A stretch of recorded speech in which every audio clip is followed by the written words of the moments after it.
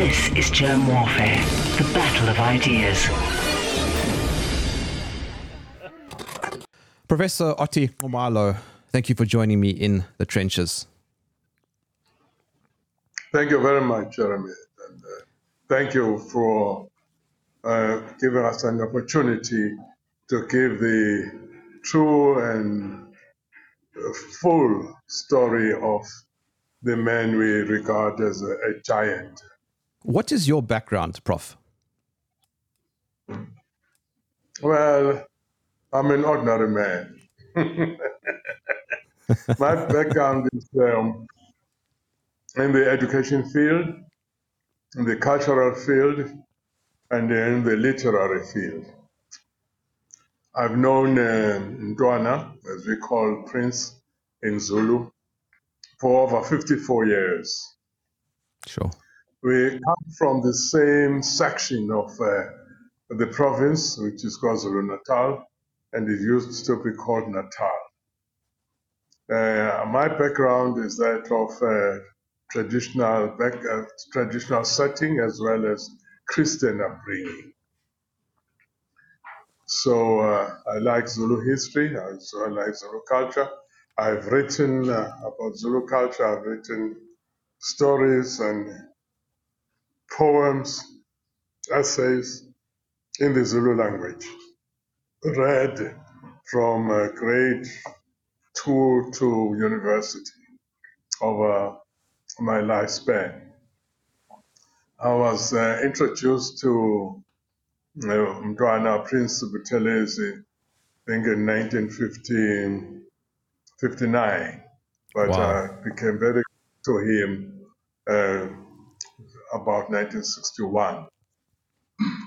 He was outstanding for us in the province because he was able to go to university. He had parents who wanted him to learn as much as he wanted.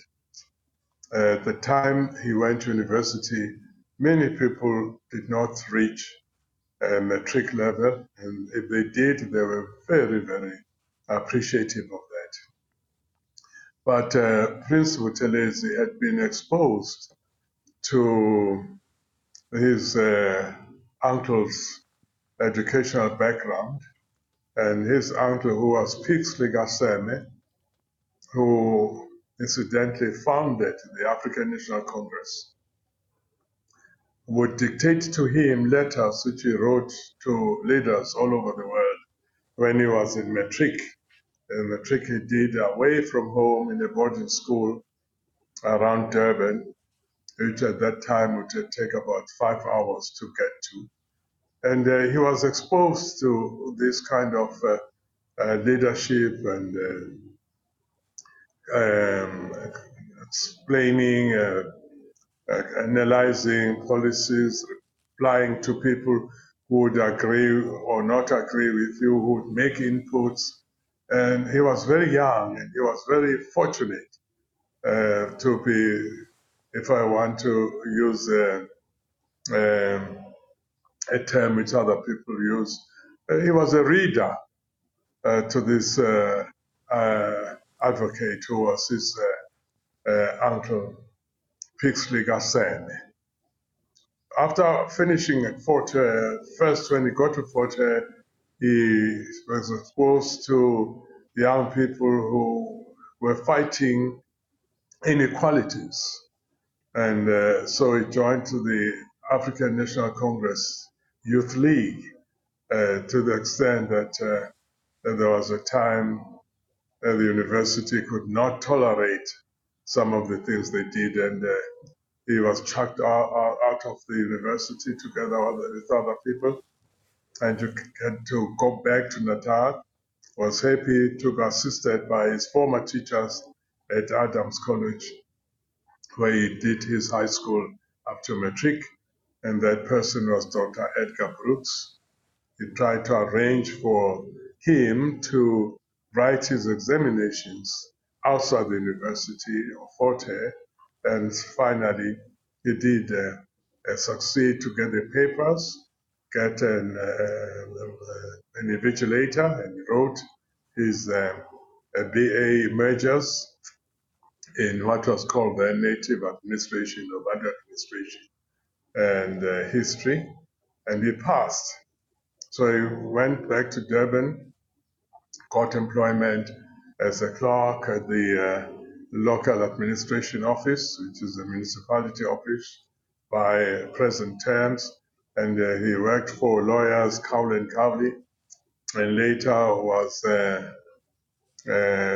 admitted to be to do his articles with Rolly Arenstein, who was a guy who was the longest banned person in South Africa for allegedly pursuing communist ideas. But at that time, he was called back to his homestead to function as the head of the clan, and Nkosi. At that time, the English called people who were heads of their clans, they called them chiefs. He was very reluctant to go because he wanted to pursue an academic line, to be an attorney, but he was now called back to go and serve the traditional society that his father had been serving. Because of the insistence of his mother, he did go back to serve as the head of the Buthelezi clan. The Buthelezi clan were quite famous in royalty because their heads, their former clan heads, were premiers to the Zulu kingdoms of the past. So he served there. Afterwards, he was very instrumental in pointing out issues of inequality, issues of segregation, to the extent that he was once arrested for not carrying a pass or an ID book, which was the law in this country, that any time, even when sleeping, a native called there, an African had to carry a passbook in his pocket, or and if you were found in town unable to produce your passport, you were arrested. So they used to point this out.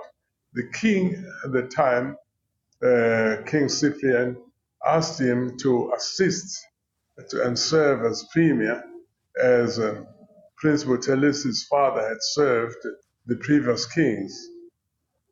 He agreed. That's where then he started really making a significant contribution, because Zulu history will show that the English had already downgraded the status of kings. So King Cyprian, as far as the government was concerned, white government was concerned, was an ordinary head of clan like any other. There was no king of kings. They downgraded the position from the time of King Dinuzulu, who could be regarded as Mntwana Mangosuthu's grandfather maternally. When he came back from St. Helena, he was told that you were no longer king of kings, you were only a clan head of your own territory. At that time, Prince Buthelezi assisted King Cyprian to do his duties in a way which would benefit not only his clan, but the entire South African people.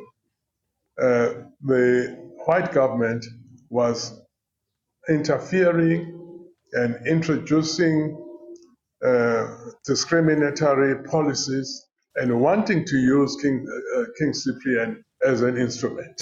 Sorry, what year was this, more or less? In the 1955, 56. Right, okay. So the height of apartheid hadn't yet arrived. It had in 1953, actually, the Afrikaners won their election in 1948. And then they started to implement the policies Yes. that they promised their own people and white people in general. In 1953, they implemented the education policy, the mandatory education policy. So they were now hell bent on establishing all structures that they had postulated when they were campaigning for elections. They used to call King Cyprian to Pretoria, and they wanted him to go there alone. And Prince Buthelezi did not allow it because the Zulu king never goes anywhere alone, and he must go with his premier. It was a very difficult position for the Afrikaners as well as for the Zulus, but we were so proud that we got a man who could stand his ground, who could point out all these atrocities that were performed, but the Afrikaner government at that time was adamant. And that's about the same time they were dangling the question of Bantustans. They said because there would be perpetual conflict if people stayed together, not only blacks and whites, but also blacks and blacks, according to cultures, clan affiliations, what used to be called tribes. And King Premier Buthelezi said this was some fabrication. People could stay together, whatever clan they belonged to. It was clear that the white government wanted to divide people so that they could rule them.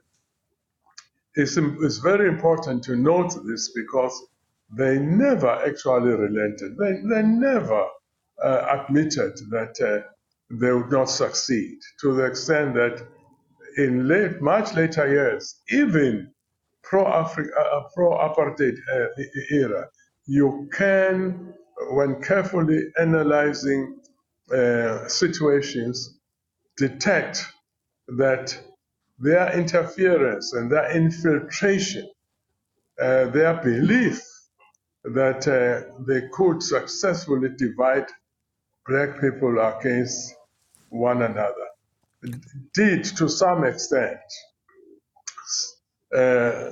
yield them some gain. That's what happened between the ANC and the IFP. It was that infiltration.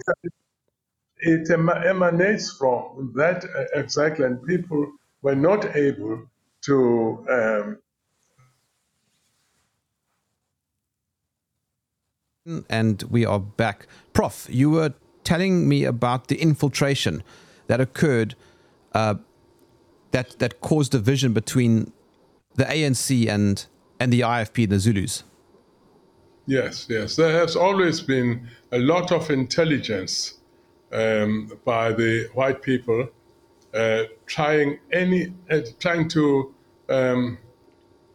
dilute any influence, trying to dilute any efforts by able leaders, and then afterwards setting the different groups against one another.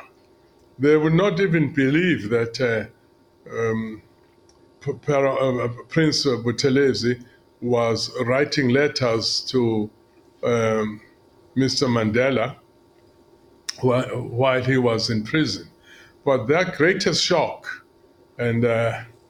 was the fact that when Prince Buthelezi could have taken that independence, he said, no way. And he would not even participate in any discussions which were talking about the future of South Africa until people on exile would be unbanned and would be allowed to get back to the country and participate. He said until Mr. Mandela was released, there would be no participation.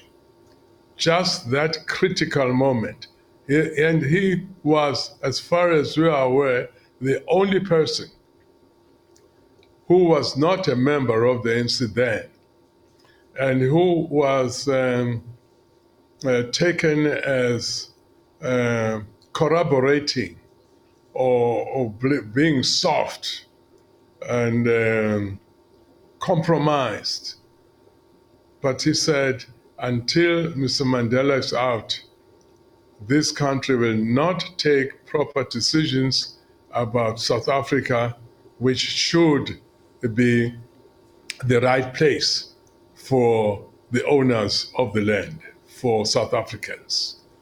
That made them very angry, and they were perpetuating this animosity. They were feeding people on the other side of Africa, South Africa, what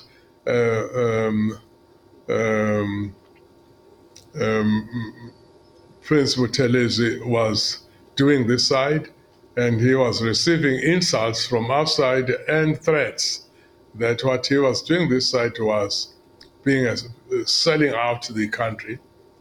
And on the part of the Zulu people who were, and Africans beyond Zulu, were working with Prince Buthelezi, they were telling them that the people on the other side were very angry, and they wanted them dead. So they're telling both parties that each one wanted the other one dead. And this was realized afterwards, but the damage had been done. And after people have done something for a long time, and heard it for a long time, they begin to believe it.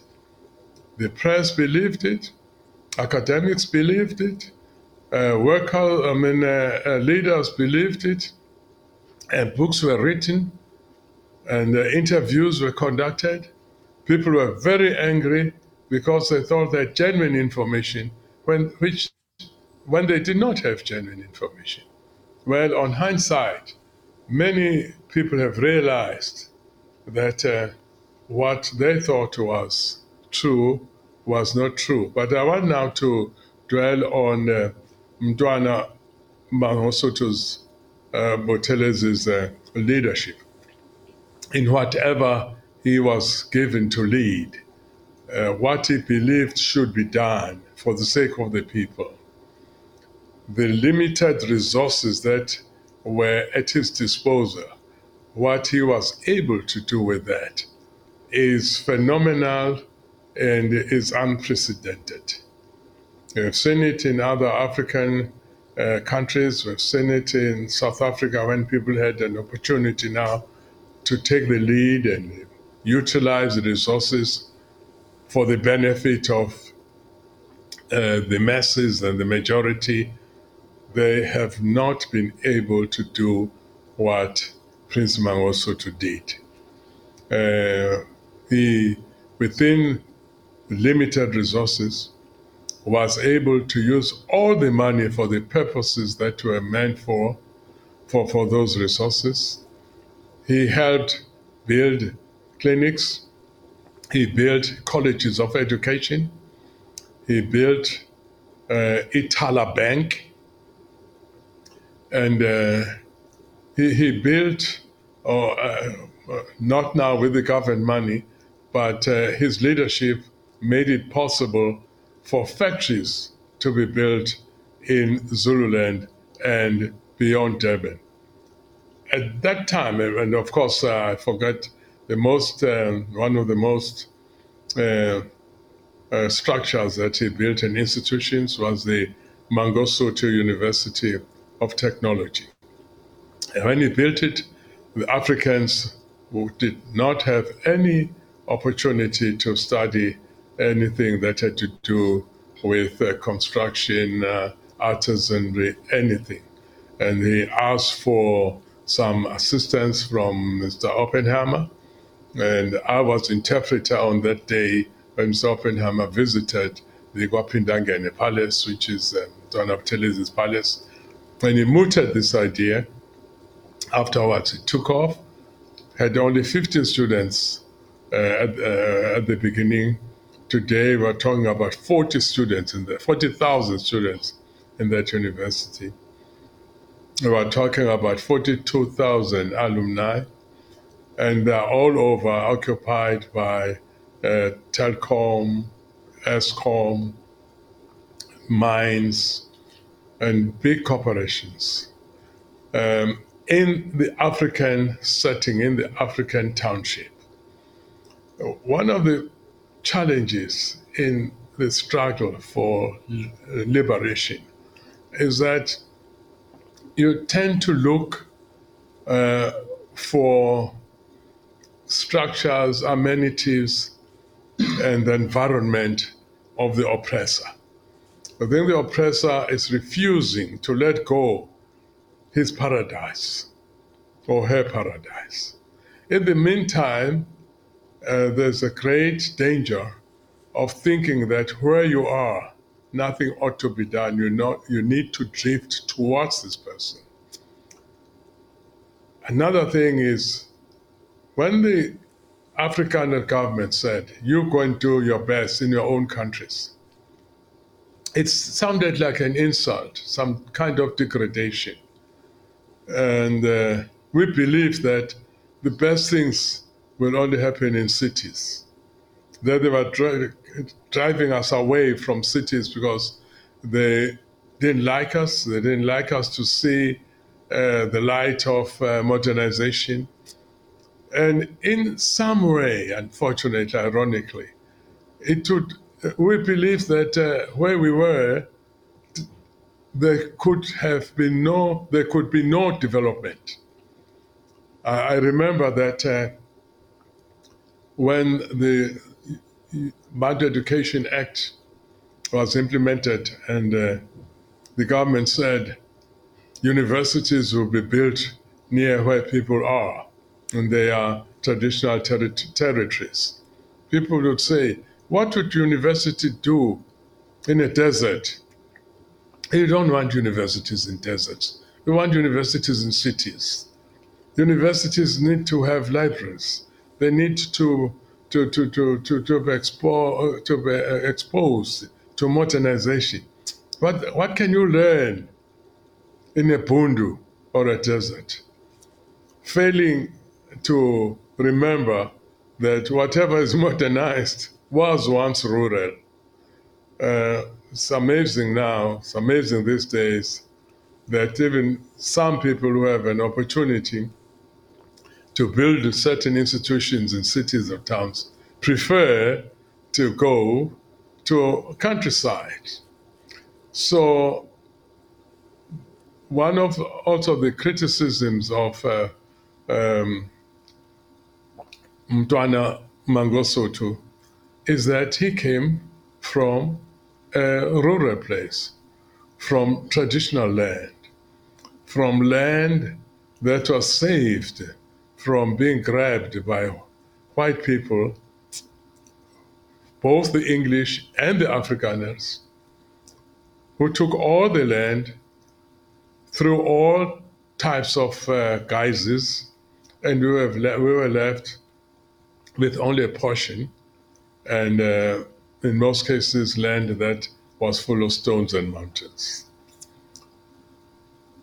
To the people who were not happy that people in the traditional lands, which were later called homelands,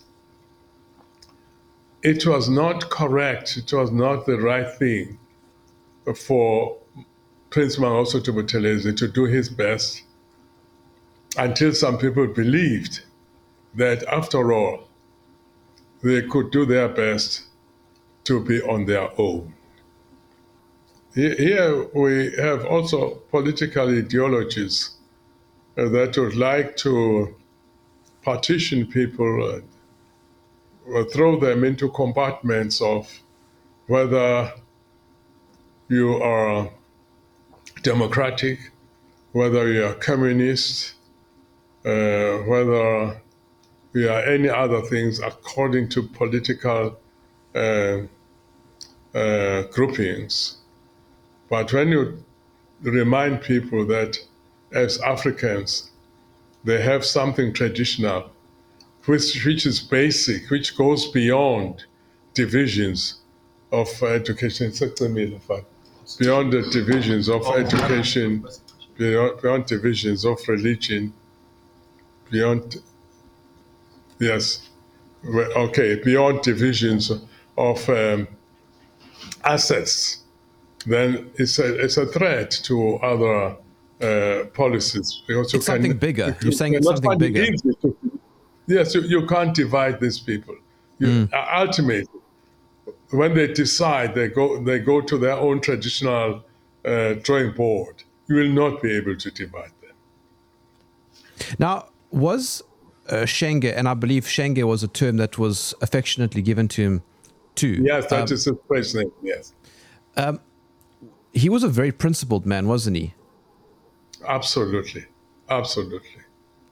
Very, very principled. He would not allow people to even to change what they said or deny what they said, and even try to say, no, we're just being strategic.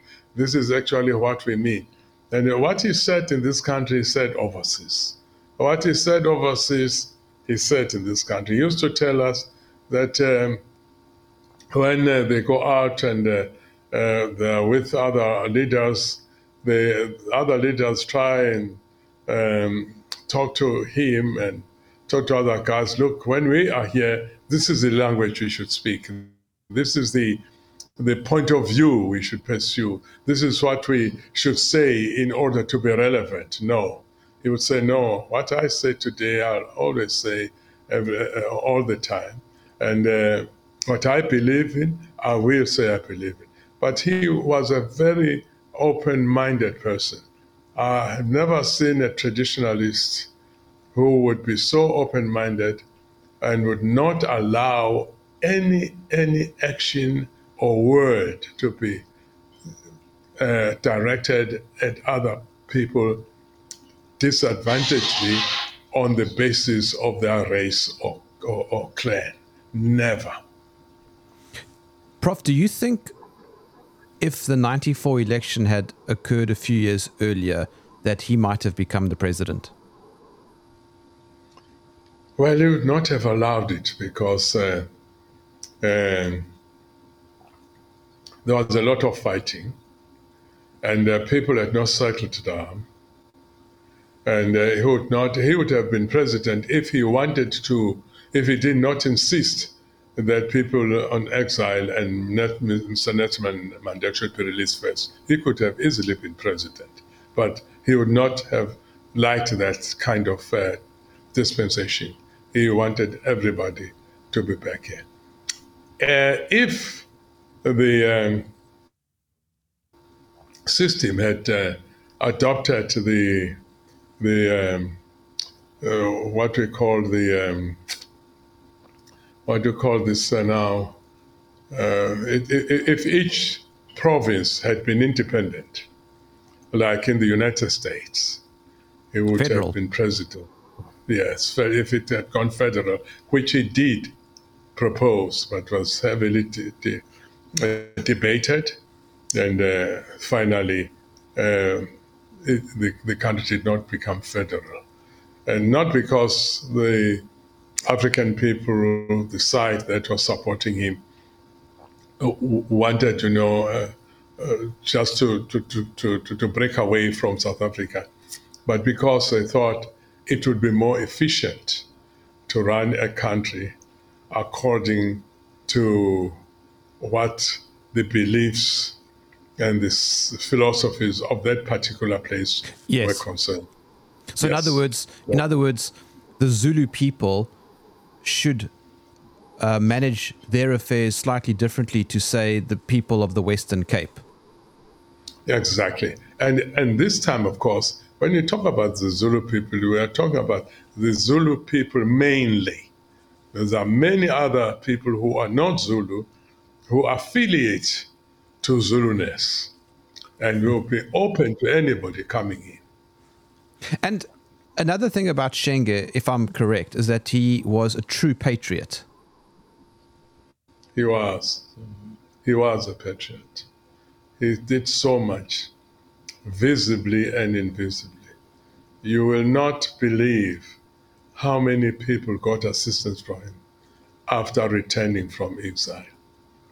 You will not believe how many people got assistance from him after they had reached some disagreement or so with people in their own respective political parties. You will not believe how many families he supported, regardless of political affiliations. How many bursaries he gave to people who just approached him and would not ask, "What is your political ticket?" He was a true patriot. And was he loved by the Zulu nation? Yeah, absolutely. Absolutely adored. Because he represented so much that is innermost in us. The fineness of the traditional, original, indigenous Zulu spirit. He was such a Christian. He was a late preacher, but he was so adept, so knowledgeable about royalty that some royalty young people, learned so much from him and had this acumen of relating practices and philosophies of the Zuluness to a way of life that transcends our mortal living. We believed that he would bring together people of different pursuits in life, even spiritual pursuits, even philosophical pursuits, even religious pursuits, and will try and draw attention to the commonness of the wonderful being that human beings are, especially in relation to recognizing humanity in other people and in living in such a way that other people would be part of your life so that both of you would have something higher together than you'd ever reached as individuals. Prof, you mentioned that he was a Christian, and I can't help but ask, did he have a very good relationship with the Reverend Erlo Stegen? Oh, yes, he did. He even sent his children to KwaSizabantu, not just to visit, to stay there. And together, they had something common of valuing the principles that people should learn to be self-supporting, self-reliant. And they demonstrated that. And they lived by example. They would discriminate against no one, but they would encourage people to be principled and to be diligent and to have integrity and to respect indigenous knowledge and indigenous practices and merge this with Christianity and acknowledge that God was there before the missionaries. But also even more acknowledge that the arrival of the missionaries had the good, had challenges, and had the bad. Mm. The good was the education of the people. Some of them went to the extent of being on the side of the people, like Bishop Colenso, who went beyond imagination, convincing the church that had sent him to South Africa or to Africa that there is in African religion and in Africa, in an African way of life, something which perhaps is even superior to what was happening in England. And that it was wrong to judge people by practices that they follow and which you don't follow, and you don't have reasons to then say they're living an inferior life. And he was excommunicated from his church, that Bishop Buthelezi. And there are many others. And but there were also, in the course of history, those who were infiltrated by governments and started talking the language of governments, justifying the taking away of people's land. But he was very close to Reverend Stegen. He was close to other outstanding leaders in South Africa who were also white.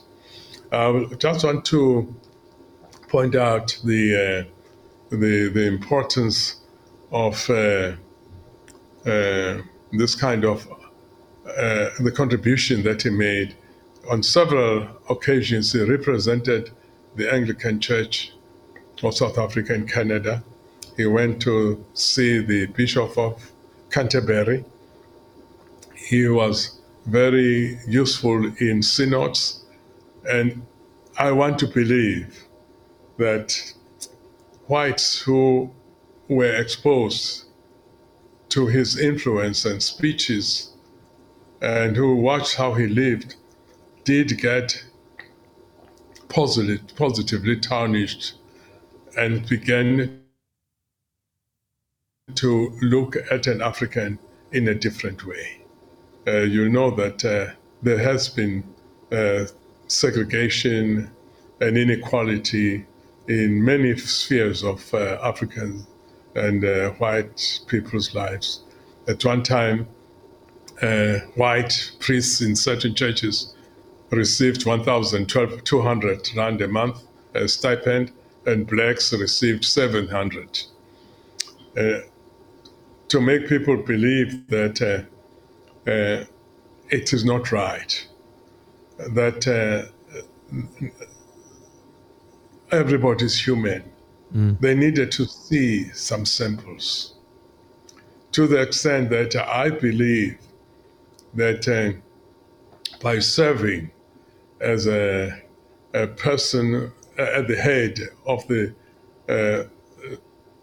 legislature in KZN, in KwaZulu-Natal, even though he had not accepted independence, the budget that he got and the speeches that he made, the arguments he got into with the Afrikaner minister then, must have contributed to the conviction of some of the white people that, after all, if black people return from exile, if black people get an opportunity to lead and to talk about the budget, etc., they will not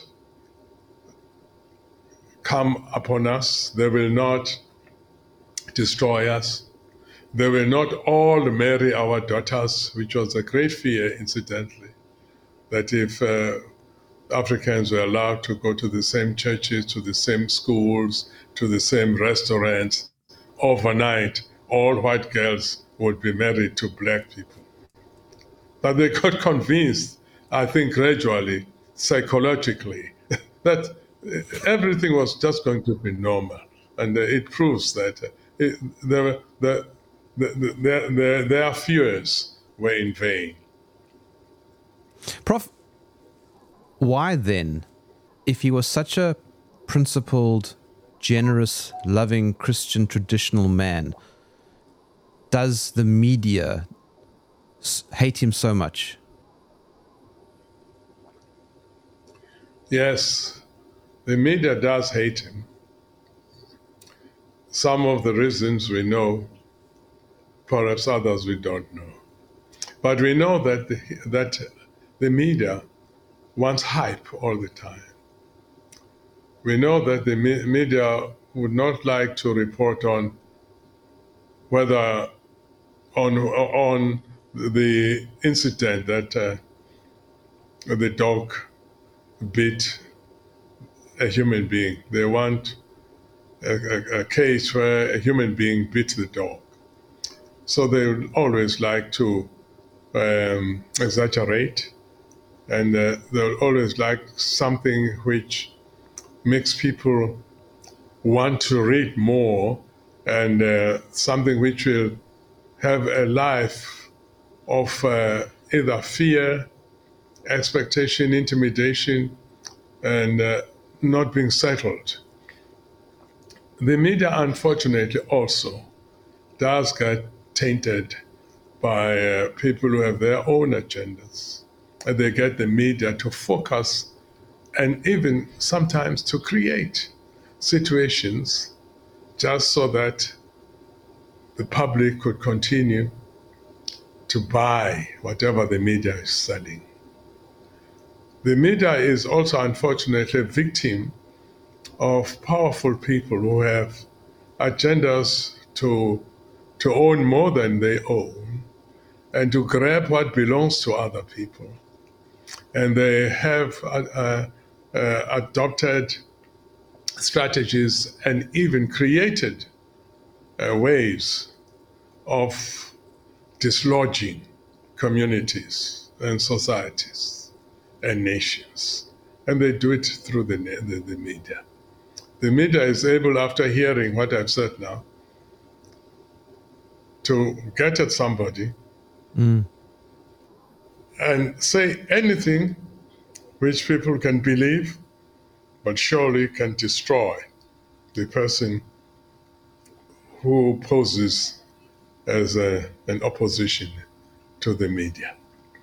Some members of the media do accept and admit afterwards that, unfortunately, we ceased to be professional. We succumbed to other agendas. They do say that. And until people also are vigilant and diligent to tell their story locally and have supporters and also publicize what they're doing, the negativity will always be promoted. It is unfortunate, but and it's also media is a new thing in Africa. Africa has suffered from the media so much. Do you know, Jeremy, that in the African belief system, a word is a very important medium of not only communication, but accepting, which you need to put around you and use to be part of what you need to be what you want to be. And one of the really interesting things which I usually point out to my communities and when I do some Africology lectures is that how older people are suffer and are hustled by the fact that when you tell a story or when they watch something on the media or when they have listened to the news, suddenly there's an advert without a precursor which says, this is now an advert. And it continues to be the truth. You could say, look, they are simpletons. Why can't they differentiate between what is news and what is now an advert? But a word to an African is much bigger than just a pronouncement. Once you've said such and such a thing has happened, and then you talk about something which could happen and has not happened, you are advertising. It's going to take generations to immediately distinguish between a word that is untrue and a word that is hypothetical or that is fiction, if it comes from the source, which usually tells you things as they are. Anyway, we're deviating. Shenge died at the very young age of 95 not so long ago. What can we learn Yes. from him? He worked until the last moment. About a month, or just less than a month before he went to hospital, he gave me 32 pages typed in English, which I had to translate into Zulu. And he would edit every word, even when he was not able to sit upright. He would edit what I had written and would edit what he had written so that he would perhaps find even a better way. He had an amazing collection of vocabulary, just amazing. And the amazing ability to use words. We can learn that you don't live for yourself, you live for others. We can learn that you can forgive because there are so many people he forgave who had hurled insults against him when they are outside this country. You can learn that even people who pose as your enemies can say something that is right and you need to listen to them. You can learn that your encounter with people should not be determined by where they stay, what degree they possess, and what religion they belong to. Just take them as human beings. We have learned that working hard does not kill. We have learned that you can spend all your life putting the other person first and you following. We have learned that when something is wrong and ought not to be said, you intervene and oppose it, even if it is said against your enemy. In Parliament, he defended people who sometimes had very low regard of him for no reason. But when something was unbecoming expressed against them, he would stand up and say, this is not what ought to be done. We have learned that it is good to be principled. He was very principled. He was very loyal to what he believed in. And did not fear to correct anybody who did not do something which is correct. We have learned that one person can leave behind so much that we are now trembling whether we'll be able to do something, just a fraction, and carry on debating. Are those shoes that he's left behind very big to fill? Very, very big to fill, but we must keep them visible so that they are our reminder that once there was a person who could fill them, and we try whatever space we can occupy them and carry on. And we also learned that not that oppressors don't always say fatal things. Try and get the best from anywhere, and you may be able to build your own kingdom of wisdom. Don't say you will not listen to anybody. Professor, I want to thank you so much for your time. You are a man of great wisdom. I've thoroughly enjoyed chatting to you. God bless you, and thank you for sharing your story of Shenge with me. You'll be blessed. Thank you very much.